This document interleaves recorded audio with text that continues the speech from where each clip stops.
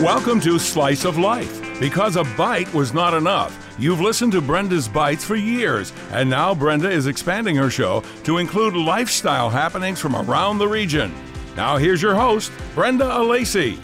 Well, good morning, everybody, on this cold but sunny January morning at Brenda Alesi, indeed, carving out another slice of life. And we have a special guest for the entire show. Jessica Pirro will join us in just a moment. Jessica is the CEO of Crisis Services, an invaluable company here in Western New York, an agency that helps so many people 24/7. You talk about our doors never close. Well, that's Crisis Services. And there's certainly a lot of challenges we all face living in a pandemic and in a world with a lot of political strife. And we'll get into that in just a moment. Your calls are welcome. If you have some things on your mind you need to know about Crisis Services, the services that they offer, the ability to call them at any time, any day is important as well. And everybody needs some help from time to time, and it's great to know that there's a friendly and knowledgeable voice at the other end of that line. So we'll talk about that, and we welcome your calls. If you want to talk to the chief herself, she's with us. Just call us at 716-803-1520, and it's a pleasure to welcome Jessica Pirro to Slice of Life once again. Good morning, Jessica. Good morning, Brenda. Thank you for having me. Always great to have you on board, and I appreciate you taking time on a Saturday morning to join Slice of Life. And I'm sure life is busy at Crisis Services, Jessica. We haven't talked in a little while, but we certainly talked during the beginning of the pandemic.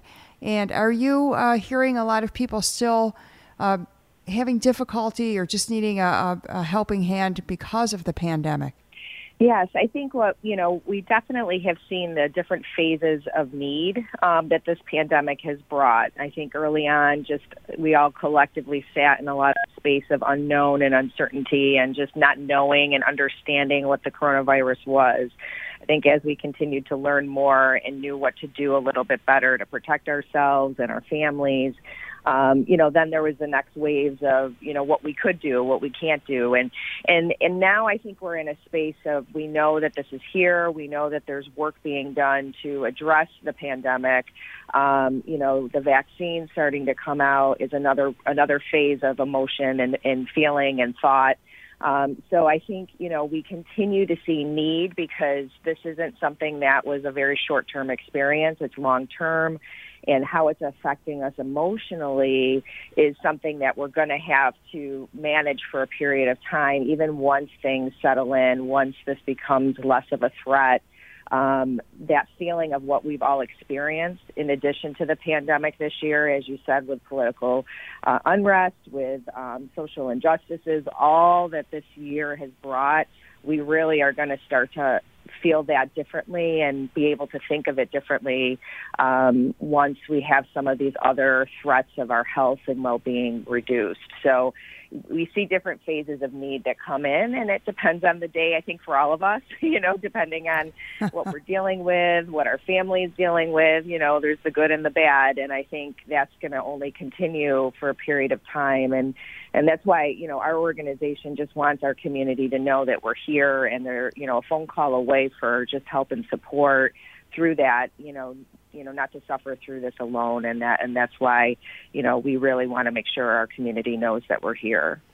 And you have so many resources at our fingertips, quite literally, Jessica, with your website, crisisservices.org.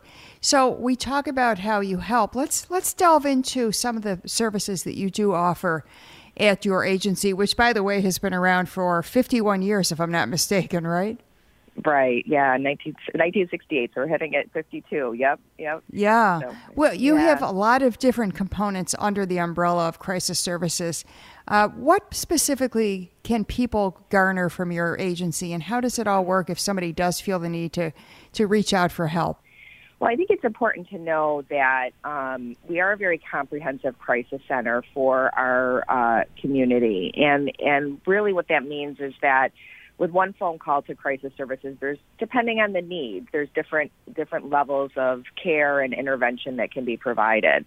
Our hotline counselors do an extensive amount of work with community members that call in, either themselves if they're struggling, if it's a loved one or a friend or family member, an employer, a neighbor who are concerned about somebody.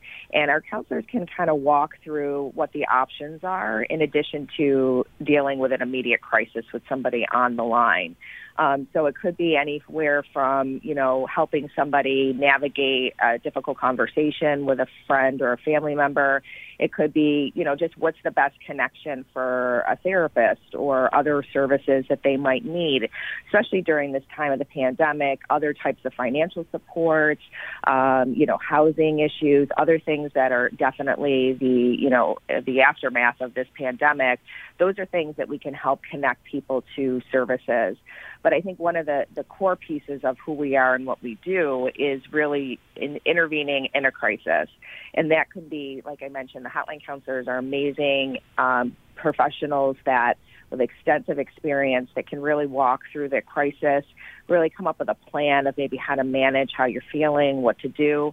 But if somebody is presenting to us with a higher level of concern of a mental health crisis, maybe there's thoughts of suicide, then, we have our other layers of response services in the organization, including our mobile outreach teams that go out into the community. And even throughout this whole pandemic, that those teams have never stopped. They go out with, they have PPE that they have to wear, of course, for their protection and the protection of those that we serve. But to be able to see somebody face to face, have that conversation, see if we can keep them safely in the community with additional supports or safety planning or connections to friends or family if they're having, challenges there, and really help get them stabilized in their homes, in their space that, continues to keep them safe. If they can't do that, then we have the ability to connect them to services. We have the ability, if necessary, to take them to the hospital for further mental health evaluation, and then help to make sure that regardless if, they have to go to the hospital or not, that we then connect them to some follow-up care and services to make sure that they get the help that they need. In addition to the mental health side, we also are the designated rape crisis center and a domestic violence service provider. So throughout this whole experience as well with the pandemic, we have seen those needs around domestic violence specifically increase a bit for resources and support and services. So in addition to our hotline counselors who are specialty trained in those areas, we also have staff that do hospital response in all of the emergency rooms if a victim of domestic or sexual violence presents. But we also have a lot of different relationships in the community with our law enforcement agencies, our college campuses, for example, and really other providers that will refer over to our advocate team at Crisis Services to help somebody who might be dealing with domestic sexual violence, as well as elder abuse issues. There are so many things that you do, and there's so much help available. I'm really struck by, Jessica, by the fact that your team still has continued to go out during the pandemic. I think it's just remarkable that you offer this service. And I would imagine that there are some pretty volatile situations that they walk into. Do you partner with law enforcement on a regular basis for their protection? We do, and it really depends on the situation where law enforcement might need to be involved. And I think this year also brought us a lot of reflection about law enforcement involvement on mental health calls with some of the, obviously social unrest, but also some other situations that occurred here in our own community. So when we look at the use of law enforcement, we really evaluate the need for police presence, but also the protection piece, like you mentioned. So there are times where if there's a safety concern, there might be potential weapons that might be in the home, or the person, might be making those threats to others, we will have to have law enforcement present. And their law enforcement is also trained in responding to these calls with us. So it really becomes a team when responding to those cases. And our law enforcement partners are critical for our teams when there are those safety risks, because that's what they're there for, to help with that protection. So we do work with them pretty much, on a regular basis throughout the county, with all the different police departments that we do have in our community. And we really do have a team approach in how we manage the case that we're going out on, and how we then are going to manage that case to assure that, that the person is not agitated by the additional presence of all of us being there, but also being able to make sure everyone remains safe. And we depend significantly on our law enforcement partners for that support. Yeah, it's really a collaborative effort, no doubt. And you mentioned about violence, too. You hear a lot about the effects of people being around each other, families being kind of cooped up together, and the ability to do things that we just took for granted, a year ago, for instance, not there. You can't just go out to a restaurant, or you can't just go to school, or you can't just go to a community event. It's so different. It's been a big deal to go to a Bills game, for goodness sake. So life has been turned upside down for everybody. But I know that I've read many reports, Jessica, about violence increasing, especially domestic violence. I think that many homes have just become a pressure cooker. So if somebody is in that position, would your main number be the first number they should call, the 834-3131 number? Yes. Yeah, that's the first, really the access point into the organization for mental health, domestic violence, sexual violence. Yes. And they can, make that call, and then our counselors either on the hotline or that then connect to our advocate department can help provide that support. And, I think when we think about what we've seen with domestic violence this past year, it's really that isolation. When you look at the issues of domestic violence and the power and control that comes with the situation, when you don't have those outlets like going to work or being able to go over to a house, a family member's house, it just continued to increase that isolation for that victim. So, we definitely encourage people to, if a loved one is going through, a challenging relationship, to maybe come up with a plan with them of checking in and seeing how to help them get the supports that they need, because they don't necessarily have those other outlets that they would have had before to make those calls without the perpetrator of their violence just in the other room, because they're in this, can't leave the home or what, because of the pandemic. Right. I mean, it's so surreal, Jessica, even after all this time, to think that we're living in a pandemic in these situations. It's just a really unusual time, to say the least. On top of that, you have a presidential election. There was violence, unprecedented violence, on January 6th at the nation's capital. That was, I'll speak for myself, it was extremely disturbing to watch and see. And I know many people felt that way too. You just couldn't believe what was unfolding in front of your eyes, in the people's house. So there are a lot of things that we can't control with the pandemic. But then there's this type of unusual activity in D.C. that happened, and the threat of violence throughout the country. And even though, Joe Biden is now the president, I don't think that this stuff just goes away. So do you find that a lot of people who call your hotlines are disturbed about the current events in our country? It's not just that pesky pandemic. It's also what's going on in our world.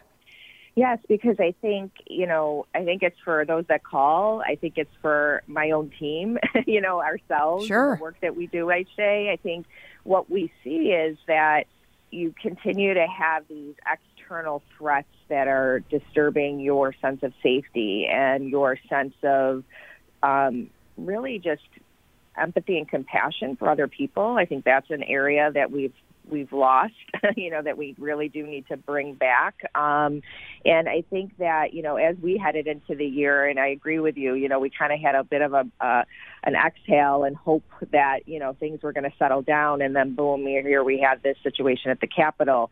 And that really did rattle people in even a different way than what we've already been rattled with this year. So I think that when you continue to have these external experiences that you're witnessing, and also the exposure over and over again, of these horrific, videos and situations that happened at the Capitol, that trauma really has an impact in so many ways for people that have never really had a concern or an issue. It's unraveling, but those that we serve every day, those that are living with a mental health condition or are vulnerable in other ways, that continued view that the world is not safe is, only continues to impact their mental health and their well-being. And so, we have a responsibility as a society, as a community, to really make sure that we're paying attention to how we can talk through this together. But I also have to say it's really critical for self-care to really pay attention to how much you're exposing yourself to, because you're re-traumatizing yourself over and over again when you're watching things over and over again. And that really can have an impact on your mental health. So, I think that we just keep hoping that there's this next, phase that will just calm down for a bit. We're all in this very heightened state for such a long time right now, and that is something we have to pay attention to and think about self-care, think about what our continued exposures are for our mental health, but also know when to reach out and know when to reach in to loved ones and friends that you see may be struggling. And, the number to call is 834-3131, 716-834-3131. Before we take our break, Jessica, is it just for the Western New York region that Crisis Services covers? Or, what if you have a loved one who lives in Pennsylvania or a nearby community? How would that work? Are you able to help them as well? Yeah, so our hotline is for our local area, but if you do have friends or family in other areas, we have access to all of the Crisis Center information throughout the country that we can help you connect to those hotlines or those services in those local communities. Gotcha. Good to know. Again, the number to reach Crisis Services is 834-3131. We'll talk about another hotline that the Crisis Services Center offers. It's the 24-hour addiction hotline, and there's even a kids helpline. So much available assistance at the ready, thanks to the folks at Crisis Services. Much more to come on Slice of Life with Crisis Services CEO Jessica Pirro after this quick timeout. Thanks for tuning in to Slice of Life. Now back to your hostess with the mostest, Brenda Alesii. And good to have you on board this Saturday morning, the Bills weekend, and that's been a bright spot. Jessica Pirro is with us. She is the CEO of Crisis Services, an agency that provides 24-hour hotlines. And Jessica, before the break, I referenced that you have an addiction hotline too, and I think that the ability to find comfort somehow, and whether it's alcohol or drugs or any other type of addiction, would perhaps be ratcheted up during these uncertain times. Is that the case? Yes. Unfortunately, during the pandemic, and it's starting to slow down a bit, but we definitely saw a high increase of fatal drug overdoses here in our own community, really bringing us back several years ago when the pandemic or the epidemic around the opioids started. And it's very concerning for all of us to see that.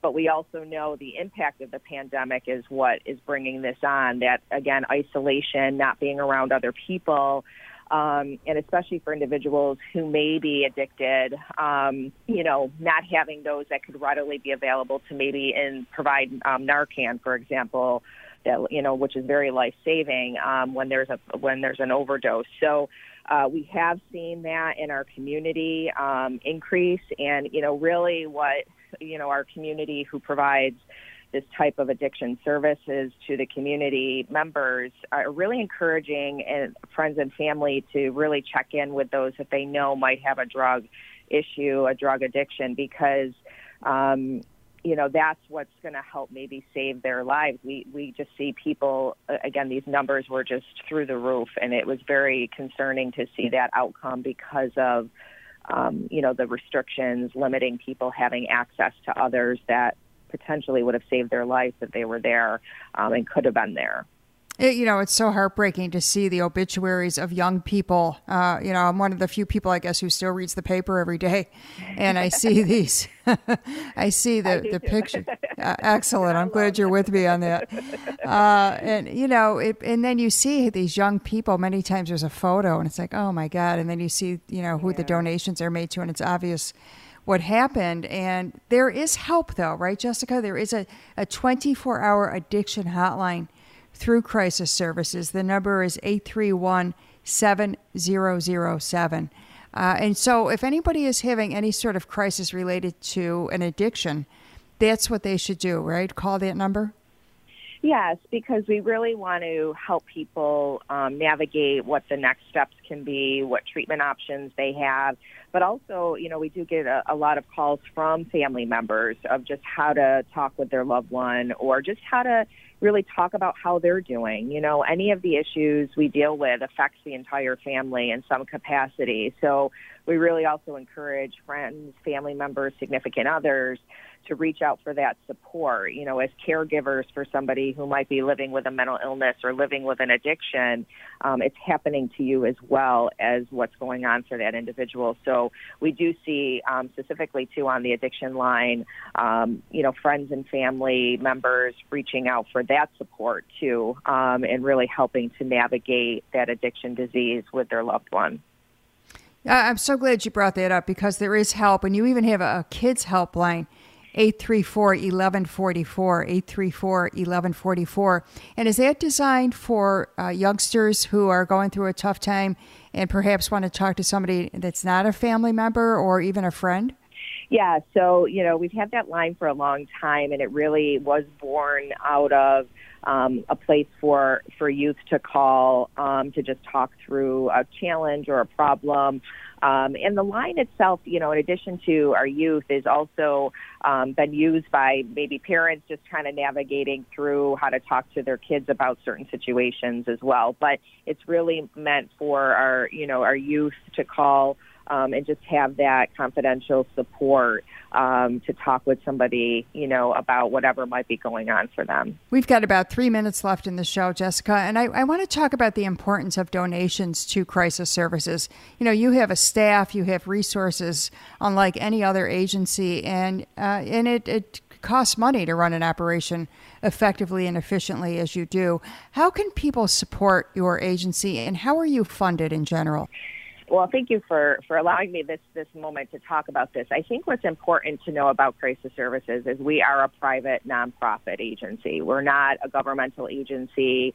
We do receive various contracts and funding sources that connect to either the local, state, and some federal dollars, but those are very limited. And, our fundraising really makes up a chunk of our budget. So we do need our community's investment into our crisis first responders so we can be there 24/7 and keep our mission promise to the community. I mean, we haven't closed our doors in 52 years, and, we are determined to make sure it doesn't happen regardless of what's happening around us right now.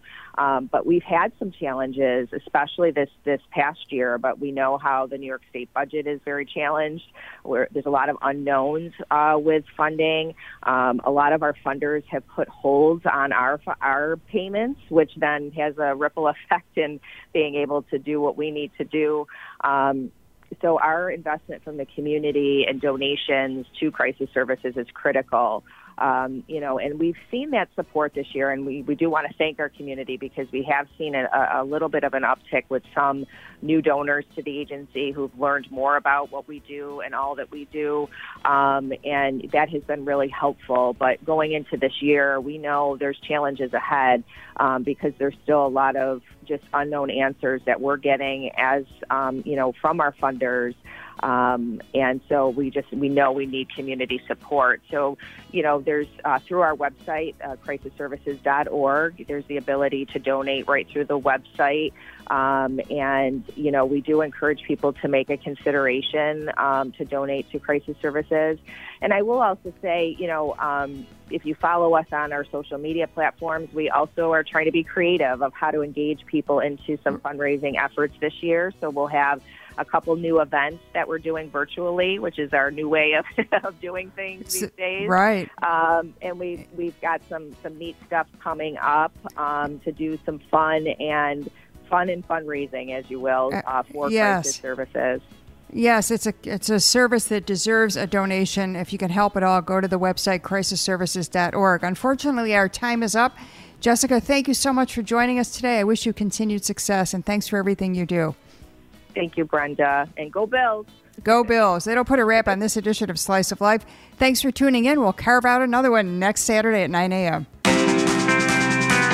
Thanks for listening. Brenda will be back next Slice of Life on ESPN 1520.